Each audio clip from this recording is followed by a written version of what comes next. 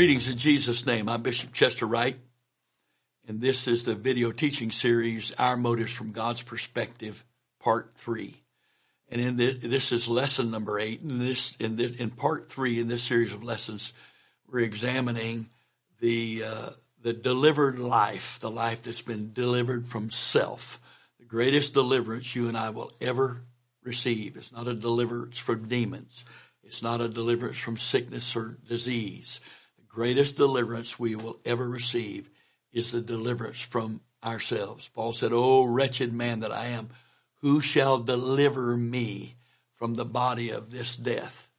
And Jesus, as I taught in the last lesson, Jesus said, "If any man will be my disciple," Luke 9:23, "let him deny himself, disavow ownership of himself, take up his cross daily," the cross of self daily, literally in the Greek.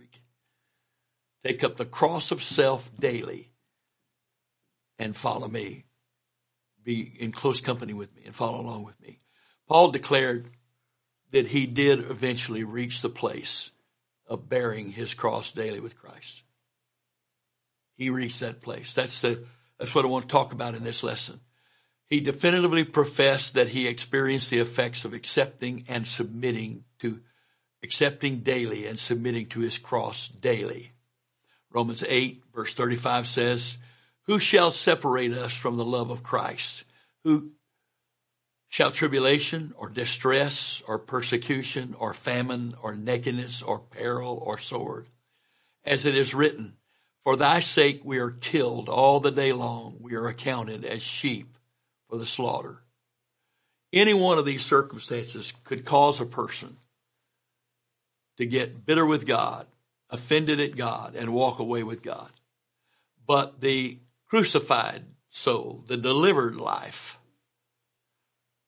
does not get offended with God. Jesus said concerning John the Baptist, King James says, "Blessed is he that's not offended in me." But the Lord was really saying there about John and to all of us, blessed is he that's not offended in the way that I run his life. And Paul's saying, I could get offended over tribulation. I could get offended over distress, over persecution, over famine, nakedness, peril, sword. That these things that you allow to come into my life, I could get offended over those things. Because these things are killing me all the day long because we're a sheep for the slaughter. But I accept these things because you're my God, you're my Father, you're my shepherd, you love me. And I trust you to keep my selfish nature, my sinful nature, my self-will under your power. Why are we killed all the day long? We are killed all the day long for his sake. Paul said, for thy sake we are killed all the day long. Why are we willing to die? Deny ourselves, deny ownership of ourselves, and trust him in our circumstances all day, every day. Why are we willing to do that? We're willing to do that because of what he's done for us. And what has he done for us? What's he done for me? Well, I'll tell you what he's done for you. He's done for everybody. And he doesn't have to do any more than this. He does. He does do more, but he doesn't have to. He died for us. Well, here's the whole thought of this lesson. He died for us, and we're supposed to die for him. He died for us so that we can live. We need to die for him so that he can live through us. Ephesians says, chapter 2, verse 11, "Wherefore remember that ye, being in time past Gentiles in the flesh, according to the who are called uncircumcision by that which is called circumcision of the flesh made without hands, that at that time ye were without Christ, being aliens from the commonwealth of Israel and strangers from the covenants of promise, having no hope and without God in the world. But now in Christ Jesus, ye who sometimes were afar off are made nigh by the blood of Christ. For he is our peace, who hath made both one, Jew and Gentile, and hath broken down the middle wall of partition between us." The barriers that separated the people of God from in the Old Testament, from the people of God in the New, so that now there is not Jew or Gentile, there's only the people of God. Having abolished in his flesh the enmity, even the law of commandments contained in ordinances, for to make in himself of twain one new man, so making peace. How did he make peace? And that he might reconcile both of us, Jew and Gentile, unto God in one body by the cross, because he slain the enmity thereby. He took all that away. And what enmity are we talking about? Well, I am assuming that Jews can hate Gentiles, but history says that Gentiles have hated Jews from the beginning. The children of the concubine, child born of the flesh, Ishmael and his offspring, hated the child born of promise to the married wife, Sarah. And so it is today. Those who are serving God in the flesh hate those who are serving God by the Spirit and been born of the Spirit. It's still the truth today. But the Lord has brought together all these different factions and taken all the barriers that separate us out of there and make us one, whether we're different races, different nationalities, different backgrounds, different priorities, different whatever. He has removed those differences between us and made us one body in Christ. And only Christ can do that. No amount of laws, no amount of political correctness, no amount of intimidation, no amount of name calling can take the barriers away and make us one. We are one in Christ. Peter said, and you who were not a people have been made a people to the glory of God. So Christ did all this by making peace. How do you make peace? By the cross. And came and preached to you who were afar off and to them that are nigh. For through him we both have access by one Spirit unto the Father. He's made us all equal now. There's only one way to get to God. Jesus said, the man Christ Jesus said, I am the way, the truth, and the life. No man comes unto the Father but by me.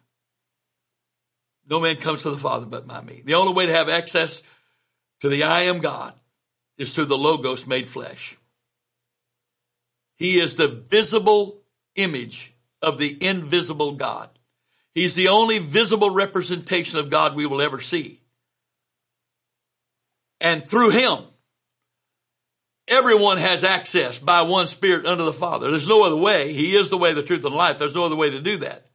Now, therefore, ye are no more strangers and foreigners, but fellow citizens with the saints and of the household of God. He's brought us all together, made us one. And you who were not a people are now made the people of God. Now, therefore, ye are no more strangers and foreigners, but fellow citizens with the saints and of the household of God, and are built upon the foundation of the apostles and prophets, Jesus Christ himself being the chief cornerstone, in whom all the building, the spiritual building, fitly framed together groweth. A building doesn't grow, but the spiritual building does. Groweth unto an holy temple in the Lord. And he explains what that means. The last verse of Ephesians 2. In whom ye also are builded together for a habitation of God through the Spirit. While Paul was crucified with Christ, he was made to understand that this place needed to be maintained by a continued surrender of self every day. So the Lord said, if any man will come after me, let him deny himself, disavow ownership of himself, and to take up the cross upon which self will die every day and follow me. And Paul expressed the fact that he did exactly that.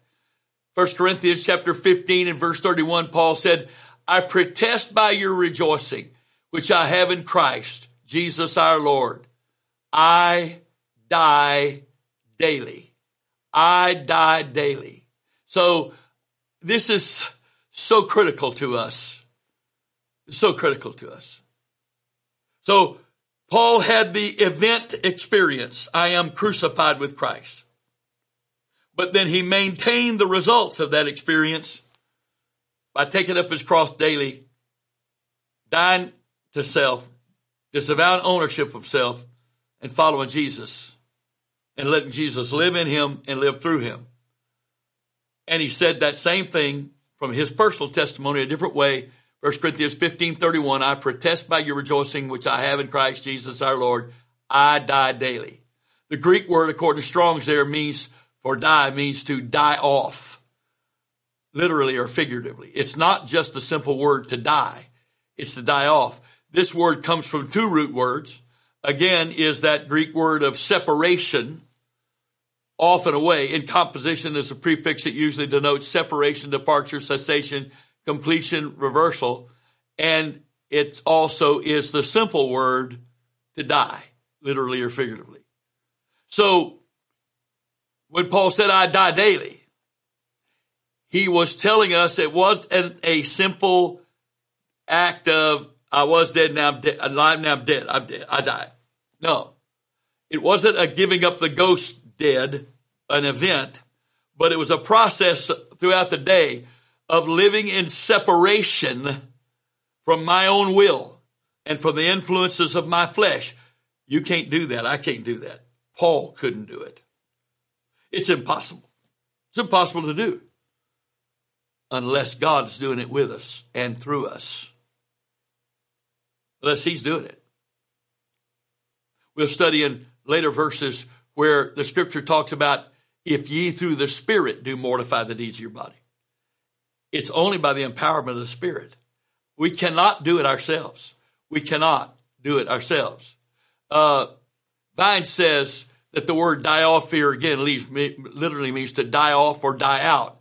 It's of the separation of the body from the soul. But also it's of separation of man from God. All who are descended from Adam not only die physically owing to sin, but it also is the word for being dead spiritually or separated from Christ.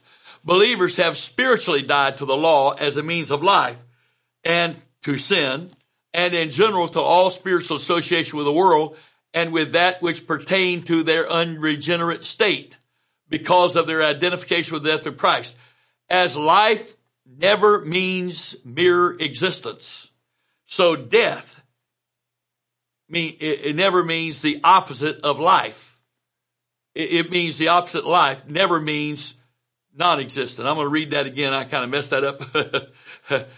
This is Vine saying this. This is the last part of Vine's definition of this Greek word translated die off or die out. As life never means mere existence, so death, the opposite of life, never means non-existence. Never. So life never means mere existence. So I have life. That doesn't mean there isn't anything else that's there testing me with that life. And death doesn't mean no more problems, no more issue. Death means I've been set free from the power of it. And unless I choose to let myself come under the power of that which causes death again, I'm not going to experience that on a daily basis. Now, as it was in Jesus' command, when Paul said, I die daily, you've got the two words again, same two Greek words, that means throughout the day. Once again, because we must continue in the flesh and in this world until the Lord determines that we are done. We must continue to live in the state of being crucified with Christ and dead to ourselves. This allows us to be alive through him. In salvation, we receive life. In crucifixion with Christ, by dying out to self, we receive abundant life. This is what the Lord has done. This is what the Lord wants to do. This is the will of God. This is each of This is his destination for each of us here and now. So many of us, and my mother was attending a United Pentecostal church when I was born. So I've been attending church all my life. And I was sincere in it. She didn't have to force me to go. I was sincere in it. I wanted to go to heaven. As I don't remember there ever being a time in my life that it was okay with me to think that I could go to hell. I wanted to go to heaven. For as early a life as I can remember, understanding there was a heaven and hell, I wanted to go to heaven. But I wasn't always able to live in a way that would enable me to go to heaven. There are things I did that put me in disobedience, that put me outside of the realm of God's will, that put me outside the realm of God's authority. I chose to live by myself and by my will. I was considered a good guy, a good person. I could list all the things I didn't do. All the things I didn't do. But I had an addiction. I was addicted to the most powerfully addictive thing in this entire universe, in the entire history of man. Nothing is more addictive to humans than what I was addicted with. Self-righteousness. I trusted in myself that I was righteous because I went to church and I had been saved. So I did what they told me to do. I was baptized and filled with the Holy Ghost. And I went to church like they told me to do. And I read my Bible sometimes like they told me to. And I prayed occasionally like they told me to. I was obedient to the authorities over me in church. Boy, I was, like they told me to. I don't remember ever there being a time that disobedience or rebellion ever characterized me. That was never a characteristic of my life. I always wanted to be obedient to authority. And yet, with all of that, my self-will was just as strong as anybody else's self-will. And because I was doing all the things I was being told to do, I justified my self-will ruling because I'm a good guy. I'm a good person. People like me. I'm a nice guy. I'm a good person. Some of you don't think so because you think telling someone the truth and telling it plainly so that there's no question about what they're saying makes you mean. That's not mean. It means when you're trying to hurt somebody by telling them the truth. But love is telling somebody the truth even if they don't want to hear it. That's love. And so people like me. I was a good guy. I was a moral person. I was a moral person. And there was a period of time in my life where there was no church to go to. And so my relationship with God waned because my relationship with the church wasn't there. And if you would have asked me during that period of time, are you backslidden? I would have looked at you and said, no. I didn't change my belief because we didn't have it. My dad was stationed in a place there was no church to go to. I didn't change my beliefs. I didn't change who I was. I didn't change my convictions. I still did those things. But I was able to justify myself because there was no one to challenge me living by myself, doing what myself wanted to do. I became a backslider because the word says the backslider in heart is filled with his own ways.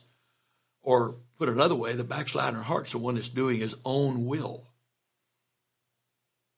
That's the backslider in heart. And by that definition, I was backslidden. And when we found a church to go to that we didn't know was there and it was close enough to go to, finally, I prayed back through because I was fearful. Because I realized at some point God made it clear to me that I wasn't where I needed to be. And yet all that time, I was considered a good guy. I dated girls that weren't of my faith. And I didn't have a hard time getting dates, but it had nothing to do with looks or personality or whatever. Those girls knew that they could go out with me. They'd be treated respectfully. And I wasn't going to paw all over them, and I wasn't going to put pressure on them to give me their body in a moral way. I wasn't going to do all that. We had a good time, and it was an honest and honorable, and I didn't let down on who I was to go out with these girls. And they went with me, and they never tried to pressure me into doing something else. And but I wasn't pleasing God. I wasn't doing the will of God. And so thankfully, he led me back to him. Where did you pray back through, Brother Wright? Was it a great church service? No. We had started back to church, and that accentuated to me my spiritual condition.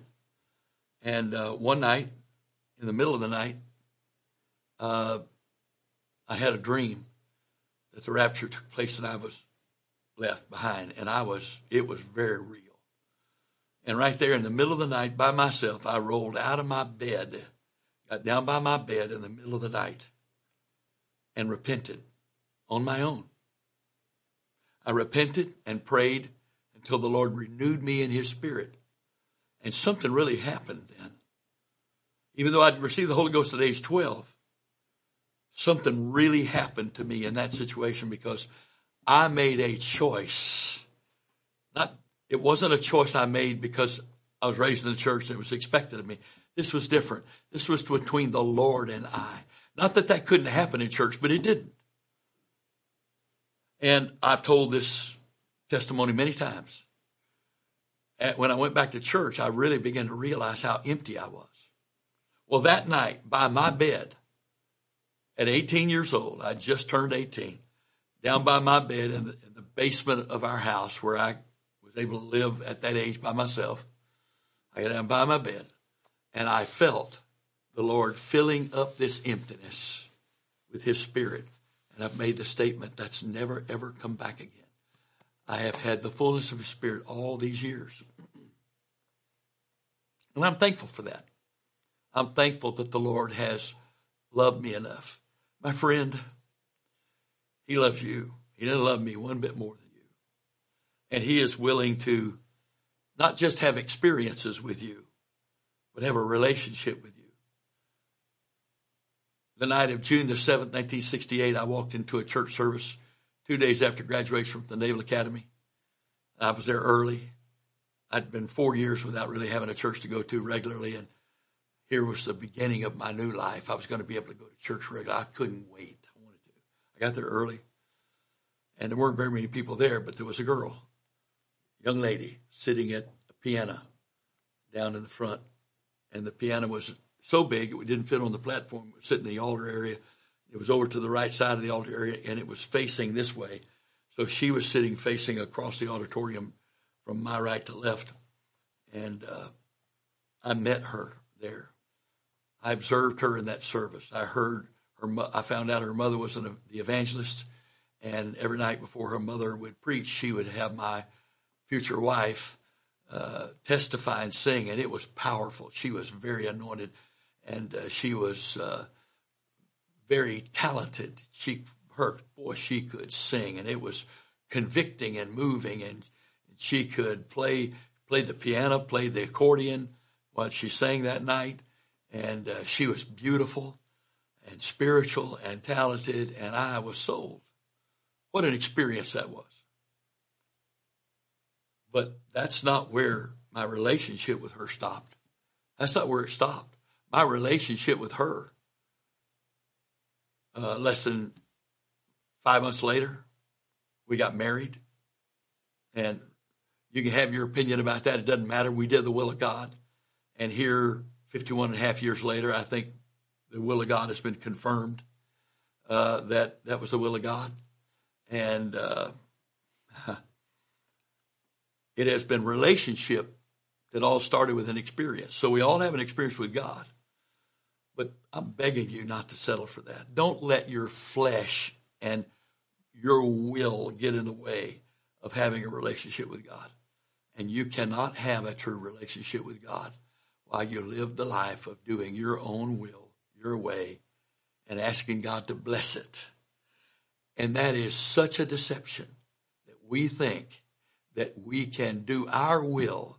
And as long as we pray and ask God to bless what we're doing, that somehow justifies a life lived by our own will. It does not, my friend. It does not. In the name of the Lord Jesus Christ, I pray. I pray that the Lord would help you and I to see with his eyes, to hear with his ears, to have a heart that is able to perceive through his perception given to us, that we might perceive, receive, believe, and walk with him and be saved. In the name of the Lord Jesus Christ. Amen. God bless you.